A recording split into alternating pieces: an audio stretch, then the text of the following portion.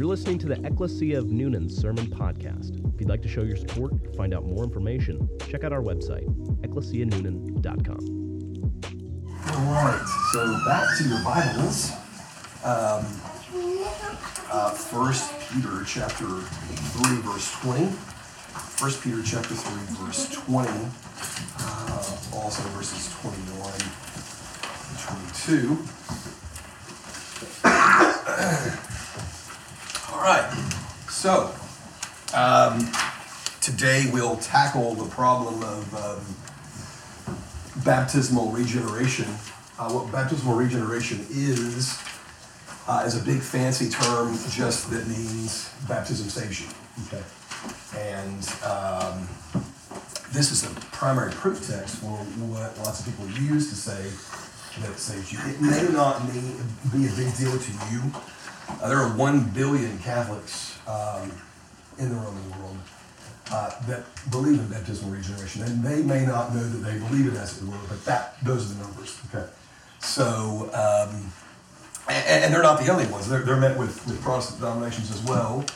As a matter of fact, for those of you who would have come to Sovereign Hope Church, we kind of had like a joint discipleship night. We piggybacked in on one of their discipleship nights a couple of months ago on a Wednesday night, and I was assignment teaching there. And part of what I did was talk about sort of a range of different denominations. And that night as well, we got into some of that stuff. And we talked about Church of Christ. We took up a lot of denominations, but the three that are important for our text today is Disciples of Christ, Church of Christ, and the Christian Church, which are three very distinct denominations, but they all believe in baptismal regeneration. They all came from the same restoration movement hundreds of years ago here in our country. They were all formerly Presbyterians. And so just looking at that, so it's not just Roman Catholicism that believes in baptismal regeneration, or that is to say that you're born again, or lots of Church of Christ don't like the term baptismal regeneration. They would say baptismal forgiveness.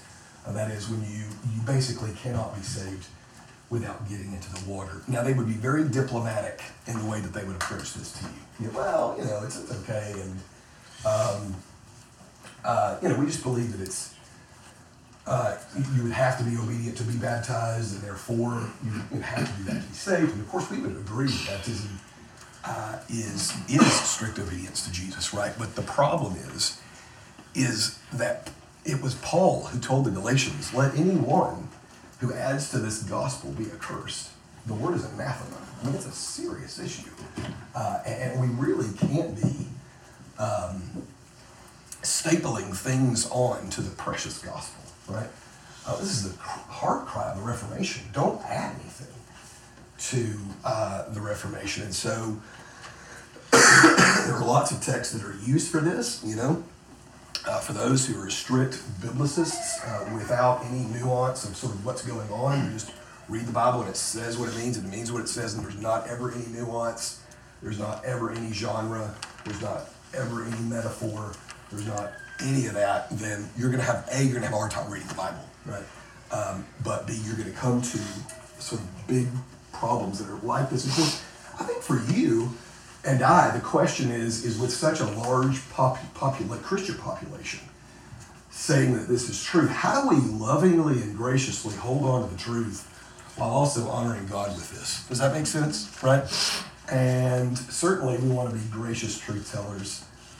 We're if given the opportunity.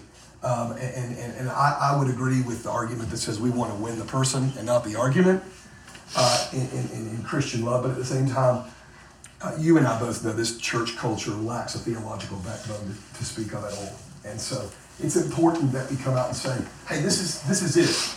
The Bible speaks really seriously about this stuff. So let's take a look at it again. First Peter chapter 3, verses 20 to 22. These are the words of God. Because they formerly did not obey when God's patience waited in the days of Noah while the ark was being prepared, in which a few, that is 8 persons, were brought safely through water. And of course, we're speaking of the aforementioned Noah. Baptism, which corresponds to this, keyword there being corresponds to this, now saves you, right? So it doesn't say baptism now saves you. It says baptism, which now corresponds to this, saves you, and that's the key, that's the interpretive key. Not as a removal of dirt from the body, but as an appeal to God for a good conscience through the resurrection of Jesus Christ, right? So there's faith here, and there's the resurrection of the dead. So there's whole gospel right here. Verse 22, who has gone into heaven and is at the right hand of God, with angels, authorities, powers have been subjected to him. Let's pray together. Ask God for a blessing on the reading of his word.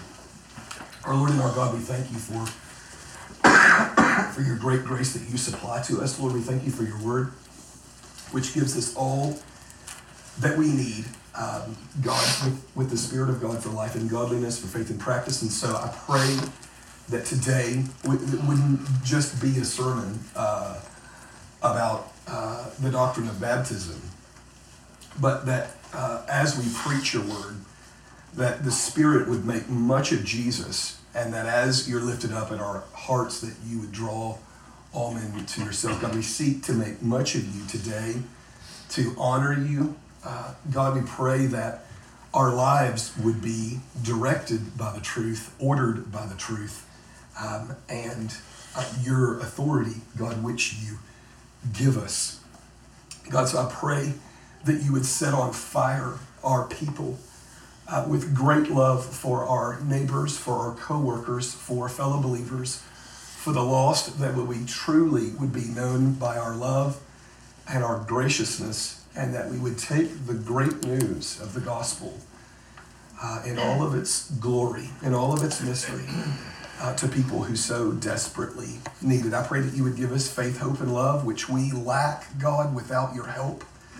And I pray that you would give us joy. Now bless our time together. We pray these things in Jesus' name. Amen.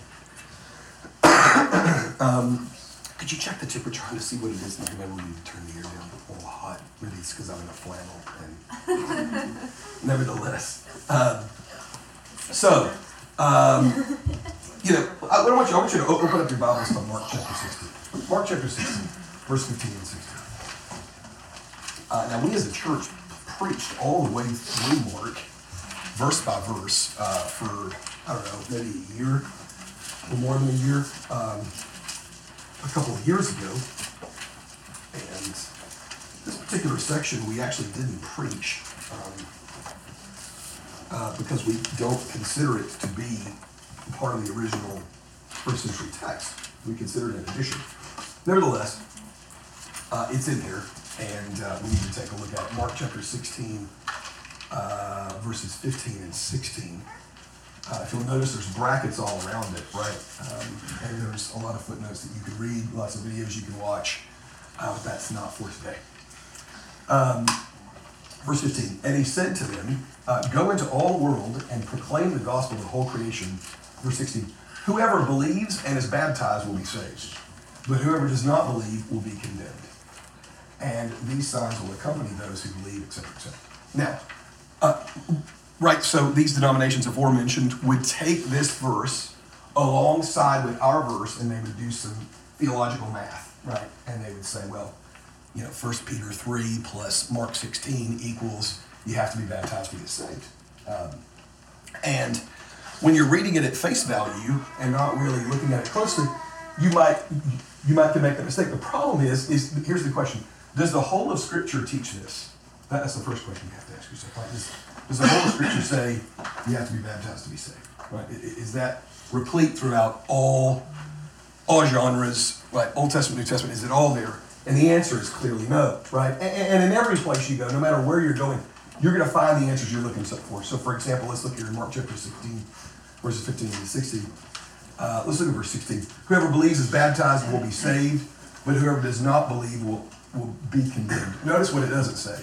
But whoever does not believe and be baptized will be condemned. It doesn't say that, does it? Right?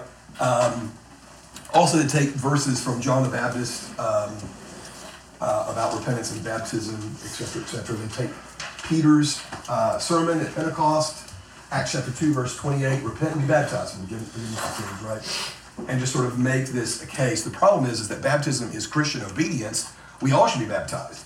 As a matter of fact, every kid who was, between the ages of 6 and 8 recently got baptized in the church, right? So they're new converts. These puzzles are going to go down soon. When they do, I need you to laugh real hard. But anyway, this is important. It's important that they know about their baptism.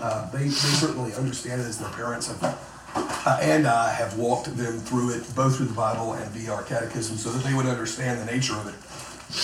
But it is obviously important that you understand it as well. Let's just take a look at verse 20 and see what we're looking at today. Verse 20 says, because they formerly did not obey when God's patience waited in the days of Noah while the ark was being prepared, in which a few, that is, 8 persons, were brought safely through the water.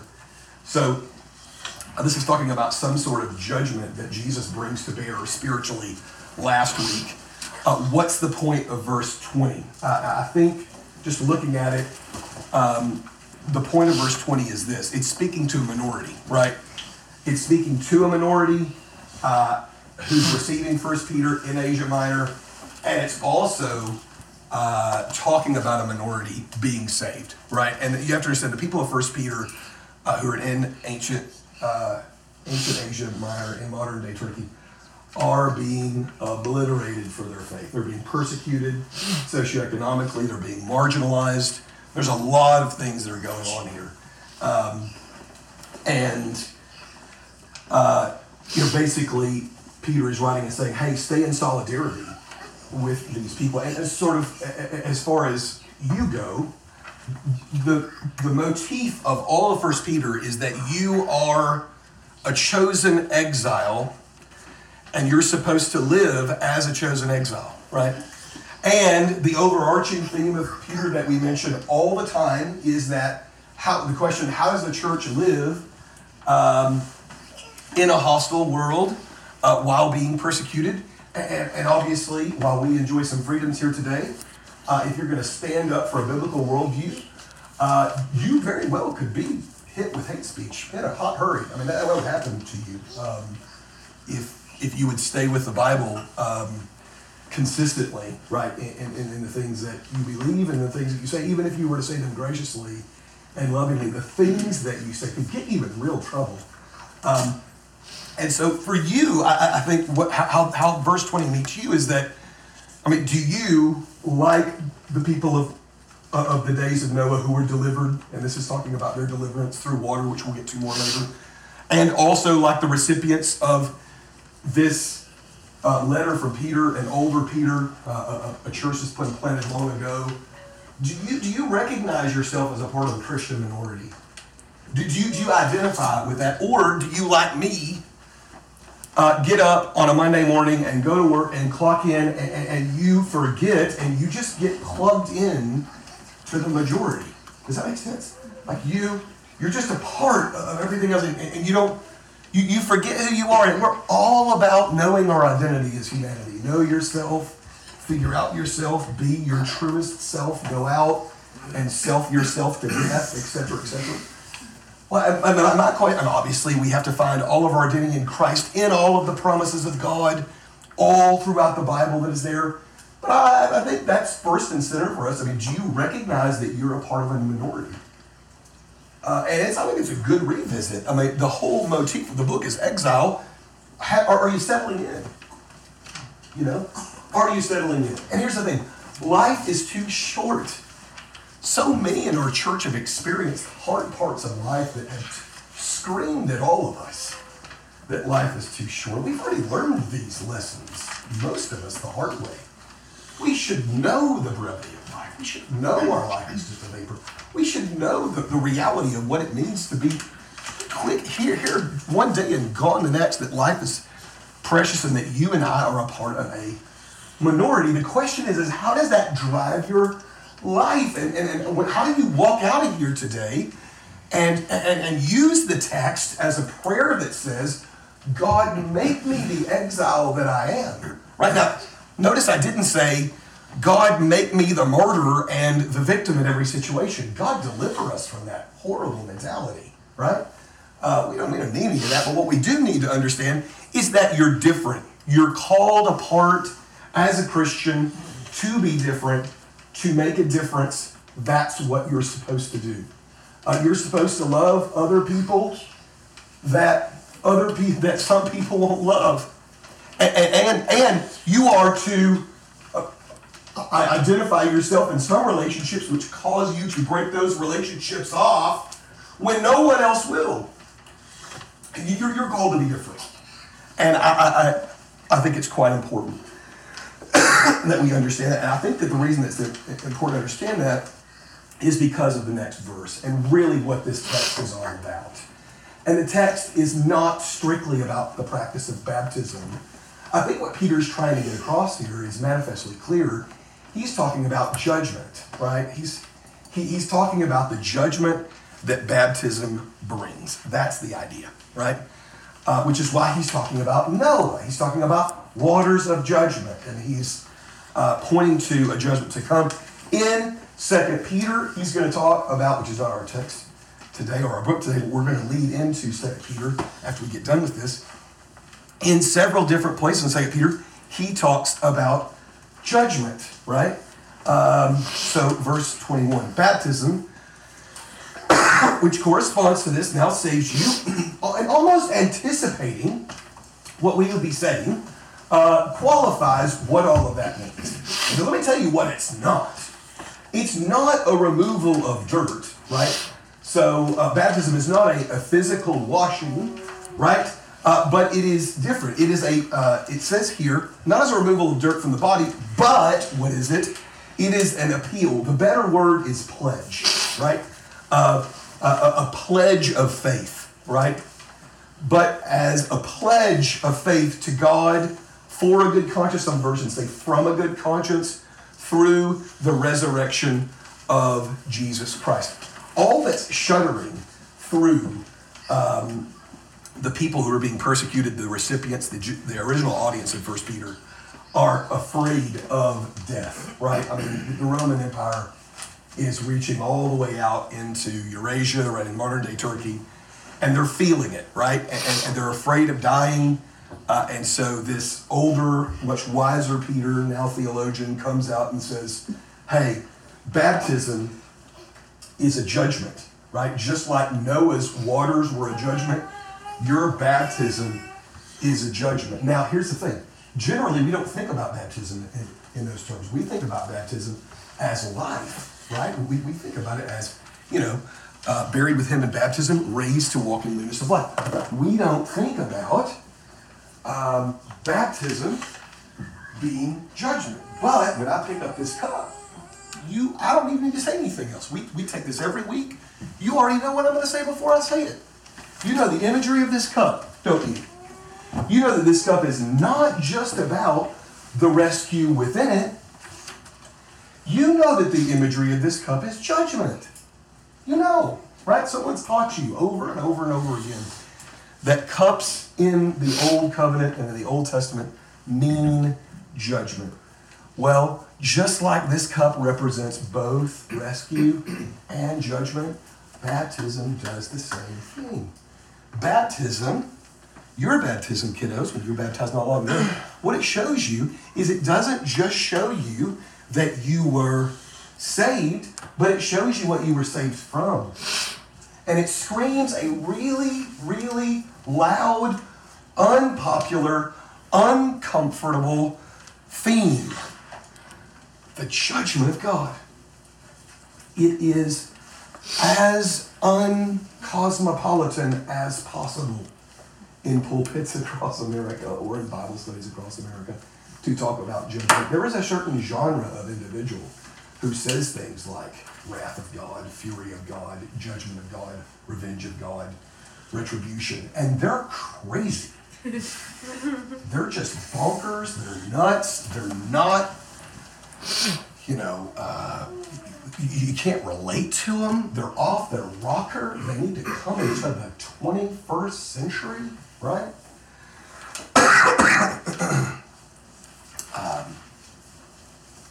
And by doing so, forsake the gospel, right? I mean, that's what they're doing. Sure. So this text text, just like so many texts that we preach, has the meaning that you would be a Christian that understands from whence you came or where you were going. And that is that you would understand the nature of judgment. And here again, we find ourselves back at the same place. That message that we constantly commission you with. That chapter 3, verse 15 in our book a couple weeks ago commissions you with. That you may not, will not have conversations about Jesus' good news without bad news, because if you don't, it's just a nice, pithy, fluffy recommendation. I recommend salvation for you. Really. I mean, if you want to live as nicely as I live, let me just recommend a new book to you, right? I've got this podcast that's going to change your life.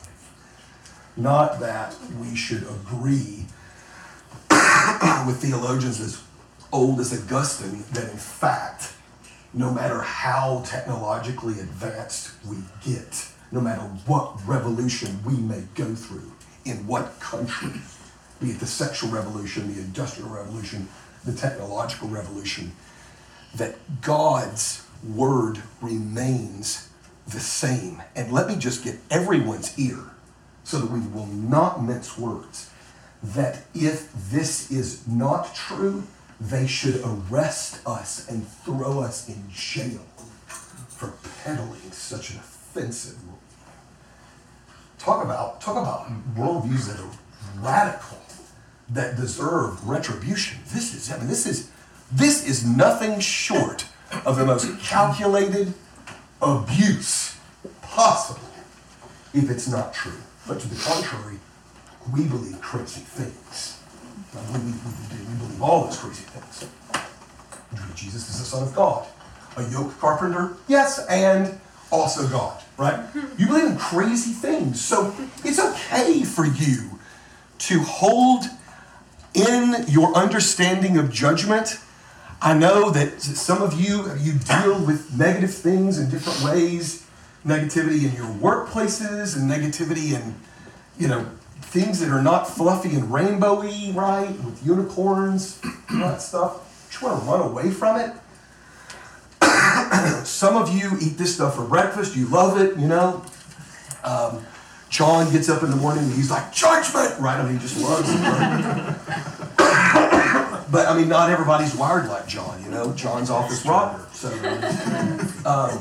But that's the thing, is that naturally, because we're inclined towards comfort and security and ease, we're not going to embody and hold this stuff close to us. And listen, let me tell you the reason that you can in security and assurance hold the realities of judgment close to you.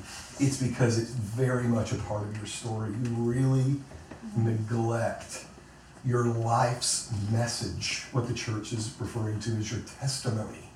But it is, in fact, your life's message. You're neglecting your life's message if you don't leave within it the story of you being rescued. And so when he says baptism, which corresponds to this, what is this? It's the judgment just referred to, right? Not as a removal of dirt, but as an appeal, a pledge of faith to God for a good conscience. And that's what we do at salvation. That's what we do at baptism. We get there, and as we go in the water, right, we pledge love and allegiance, faith in and hope for Jesus Christ, just like we did at our profession.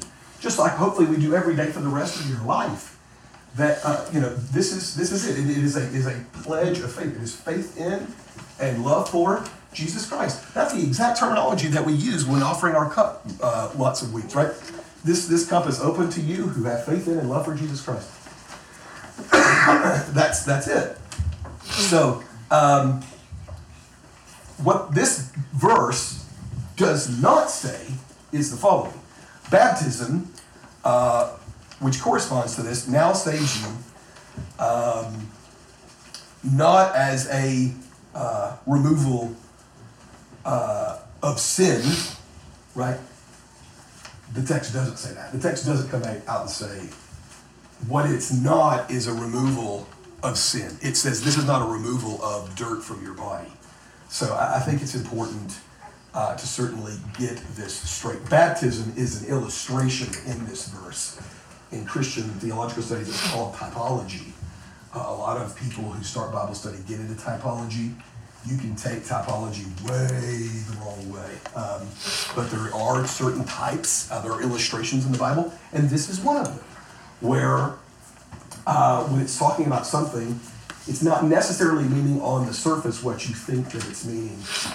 And of course, again, the hermeneutical key or the interpretive key, how you're going to understand this if you understand, hey, baptism is there to show us our rescue, but it's also there to show us judgment.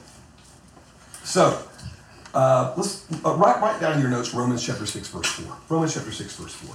And I'll read it to you as you're writing it down. We were buried, therefore, with him by baptism into death, in order that, just as Christ was raised up from the dead by the glory of the Father, we too might walk in newness of life. So here's the thing. The glaring part of this is that you were saved from a pledge of faith. Most importantly, as the end of verse 21 says, look in your Bibles there, the resurrection of the dead, right? And that basically you have a champion over death. These people who are scared to death, they're living in fear socioeconomically, physically, certainly emotionally, they are being marginalized, if not abused, etc., etc. They don't have to be afraid anymore. They don't have to live in fear. You likewise do not have to live in fear.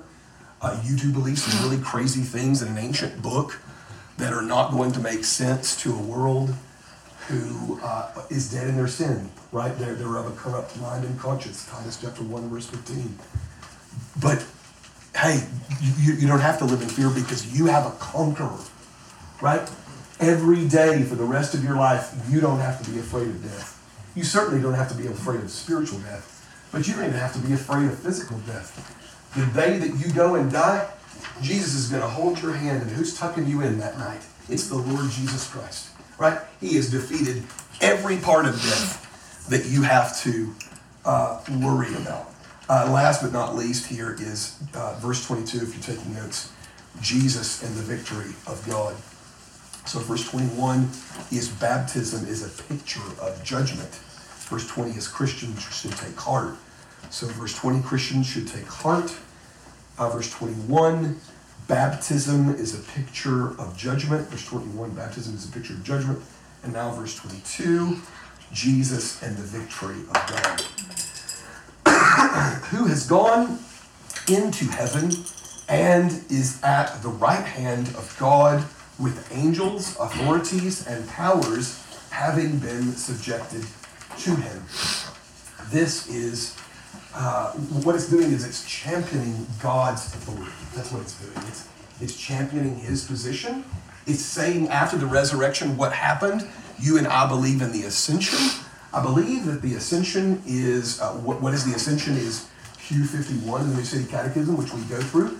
And it talks about the authority and the victory of God. Him going to the right hand of God, right? And understanding what that victory means, that he has ultimate authority and power. And when I read these verses, who has gone into heaven is at the right hand of God with angels, authorities, and powers. This is the important verse. Having been subjected to him. And this directly corresponds, all the things that have come up against him directly corresponds with your call to be subject to every human institution, right? Marriage, your workplace, the law, etc. We talked about this for actually a long time. The reason that you subject yourself, right? Is first of all, Jesus subjected himself, but the reason that you can is because all of those things, right, have already subjected themselves to Christ. That is so important. That is a theological thing that you can take and put in your pocket, right? How do I subject myself at work when I just don't want to? How do I subject myself in human institutions? Because everything in this world has been subjected to Jesus and he himself subjected himself to the wrath of God. I should follow in his footsteps. That's where I should go. This should be one of your things, guys, if I can get your attention to the guys. Just that verse that says you love your wife like Christ loves the church.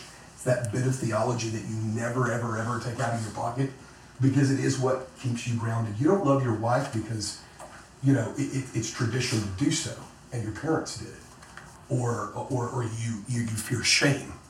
You do it because the Bible says to do it like God loved the church.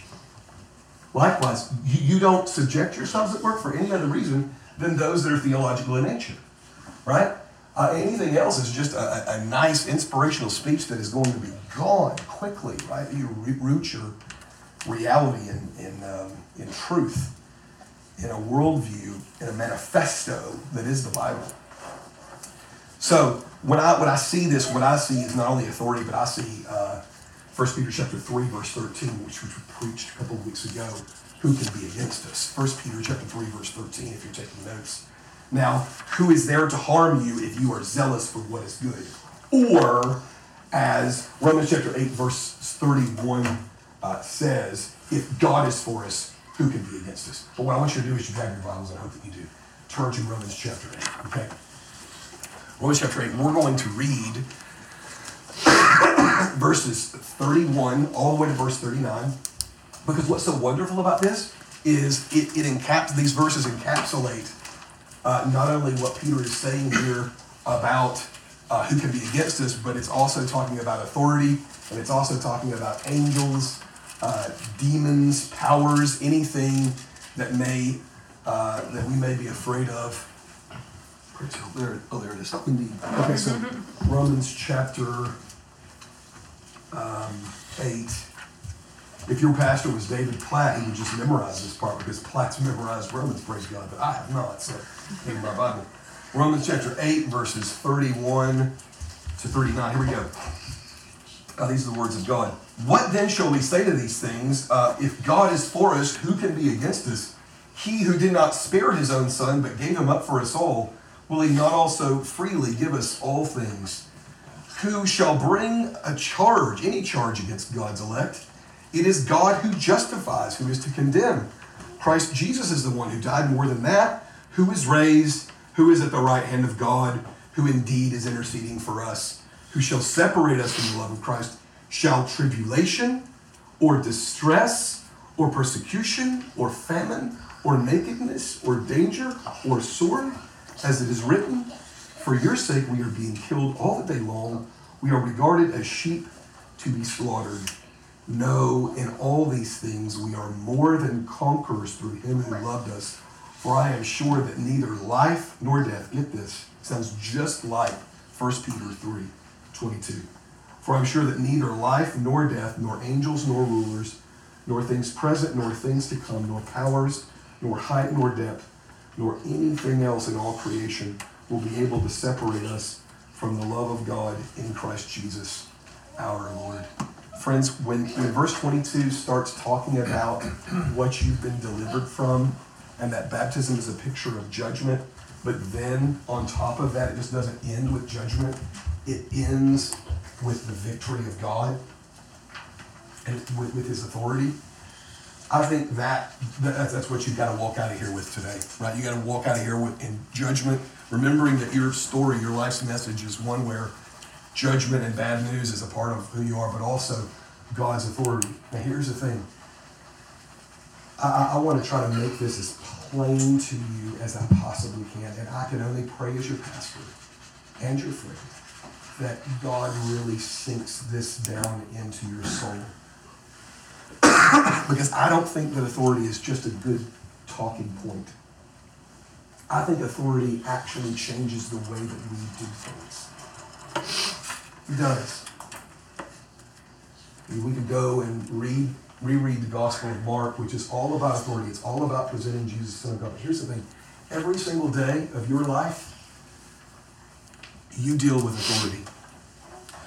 I bet at work you return emails faster from your boss's boss than you do from anybody else, don't you? Don't you? Oh, my boss's boss just emailed me. Well, why do you do that? One word. Authority. That's the reason why. Some of you clam up in authority, at any kind of authority, at all, right? I am one of those people. My wife and I have countless stories to tell when we get to places where, so for example, we're crossing the border over into Canada to go to Prince Edward Island with my brother. We came up to the thing, and I just, when I come up to border control or anyone who's in actual, I just clam up. I'm just like, immediately. And then we drive up, and we're heading into New Brunswick out of Maine, and they say, "Sir, is everything okay?" You know? We have our daughter in the back, and she's just kind of looking like this. And I actually had a machete right here down, which I don't know why I have a machete down at that point. He's like, "Is everything okay today?" I'm like, "Yeah, everything's great. Wonderful," right? And I just acted not myself at all. Like I've just lost all my mental faculty. My voice pitch changes. I feel different inside. Because I'm like, oh, these people are going to just imprison my entire family right now. All that is to say, we can get really nonsensical and ridiculous when we get around. If you don't believe, you can ask Cindy. She'll tell you how ridiculous I am. But here's the thing.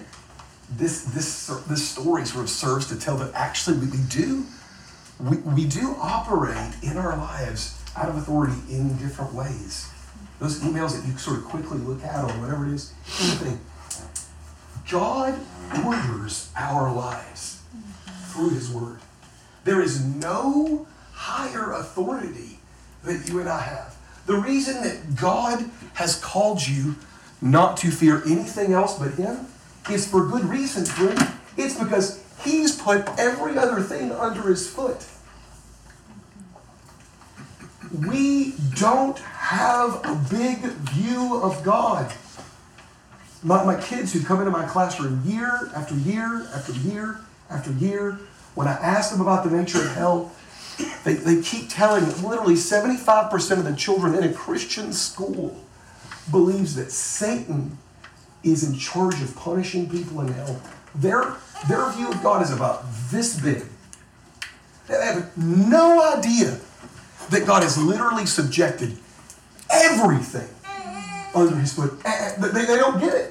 They have this sort of Saturday Night Live cultural theology, and it's just nauseating. Nobody's telling them the truth anyway, right? So it's important that you live your life and you hear the Bible when it says in the Old Testament, let God be your fear. Let God be your dread and also your treasure. Hey, that's it. And here's the thing, what's so ironic about that is how many times in chapter 1 in 1 Peter did it say, fear God, fear God, fear God, fear God, fear God. Yeah, so you're going to have to take those things, right? Part of the Christian worldview is understanding the role of judgment in our life's message. This is the takeaway, by the way, right? The role of judgment in our life's message. And then also understanding how authority works in our everyday life. That when Jesus says in Romans chapter 14, verse 11, and in Philippians chapter 2, verse 11, every single knee is going to bow. Then that authority should bring such comfort to you. Listen, you want to know what the warm blanket of God's grace is over my life and my wife and my children? It's the sovereignty of God. That's the warm blanket over our lives. We trust in a God who's an authority. We do. We do. So, friends, I hope this has encouraged you. Let me read this to you. Last part. Jonathan Edwards preached the same sermon in the mid-1750s, and he ended his sermon with, I think it's a great way to end it, as just a call for seeking the Lord. It's in Isaiah chapter 55, verse 6 and 7. If you want to write that down, you can. Isaiah chapter 55, verses 6 and 7. This is how Edwards, who was without argument the greatest American theologian of American church history, and anybody would agree with you that it doesn't matter if they're Congregationalist or Reformed or not. This is what he read in Isaiah 55 at the end of his sermon on judgment out of this same text in 1 Peter 3. Seek the Lord while he might be found. Call upon him while he is near. Let the wicked forsake his way, and the unrighteous man his thoughts. Let him return to the Lord, that he may have compassion on him, and to our God, for he will abundantly pardon. So let me encourage you to the end of making your life's message one that shows your life as a trophy of grace and calls others to faith in and love for Jesus Christ. We're going to take the Lord's table.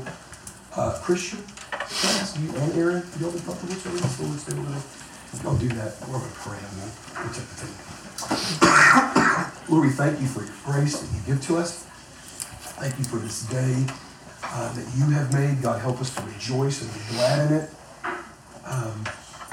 Thank you for your word, and God, with messages like judgment and authority, surely you have to do great transformative work in our hearts in order to do what your word has come to do, and that is not to return void from us. So I pray that it would convict and challenge, but at the same time that as we see judgment, that we would see the big rescue on the other side of seeing such judgment, that we would see incredible grace and mercy on the other side of retribution and what is perfect justice. And so, God, we thank you for loving us and giving us every day what we don't deserve, and that's grace, and for you not giving us what we do deserve in your great mercy.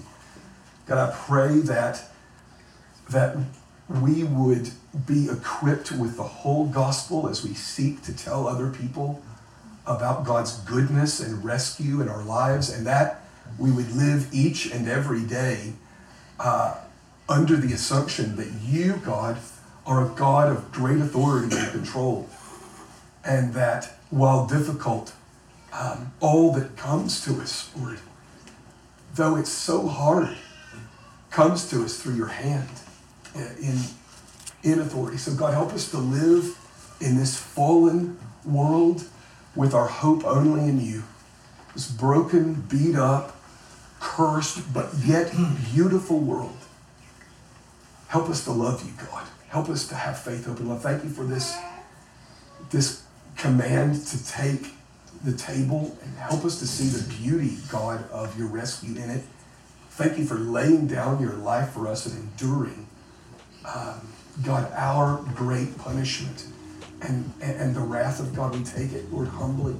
We pray these things in Christ's good name. Amen. Feel free to take the Lord's name. Thanks for listening to the Ecclesia of Newnan Sermon Podcast. If you'd like to show your support, find out more information, or hear more like this, check out our website, ecclesianewnan.com.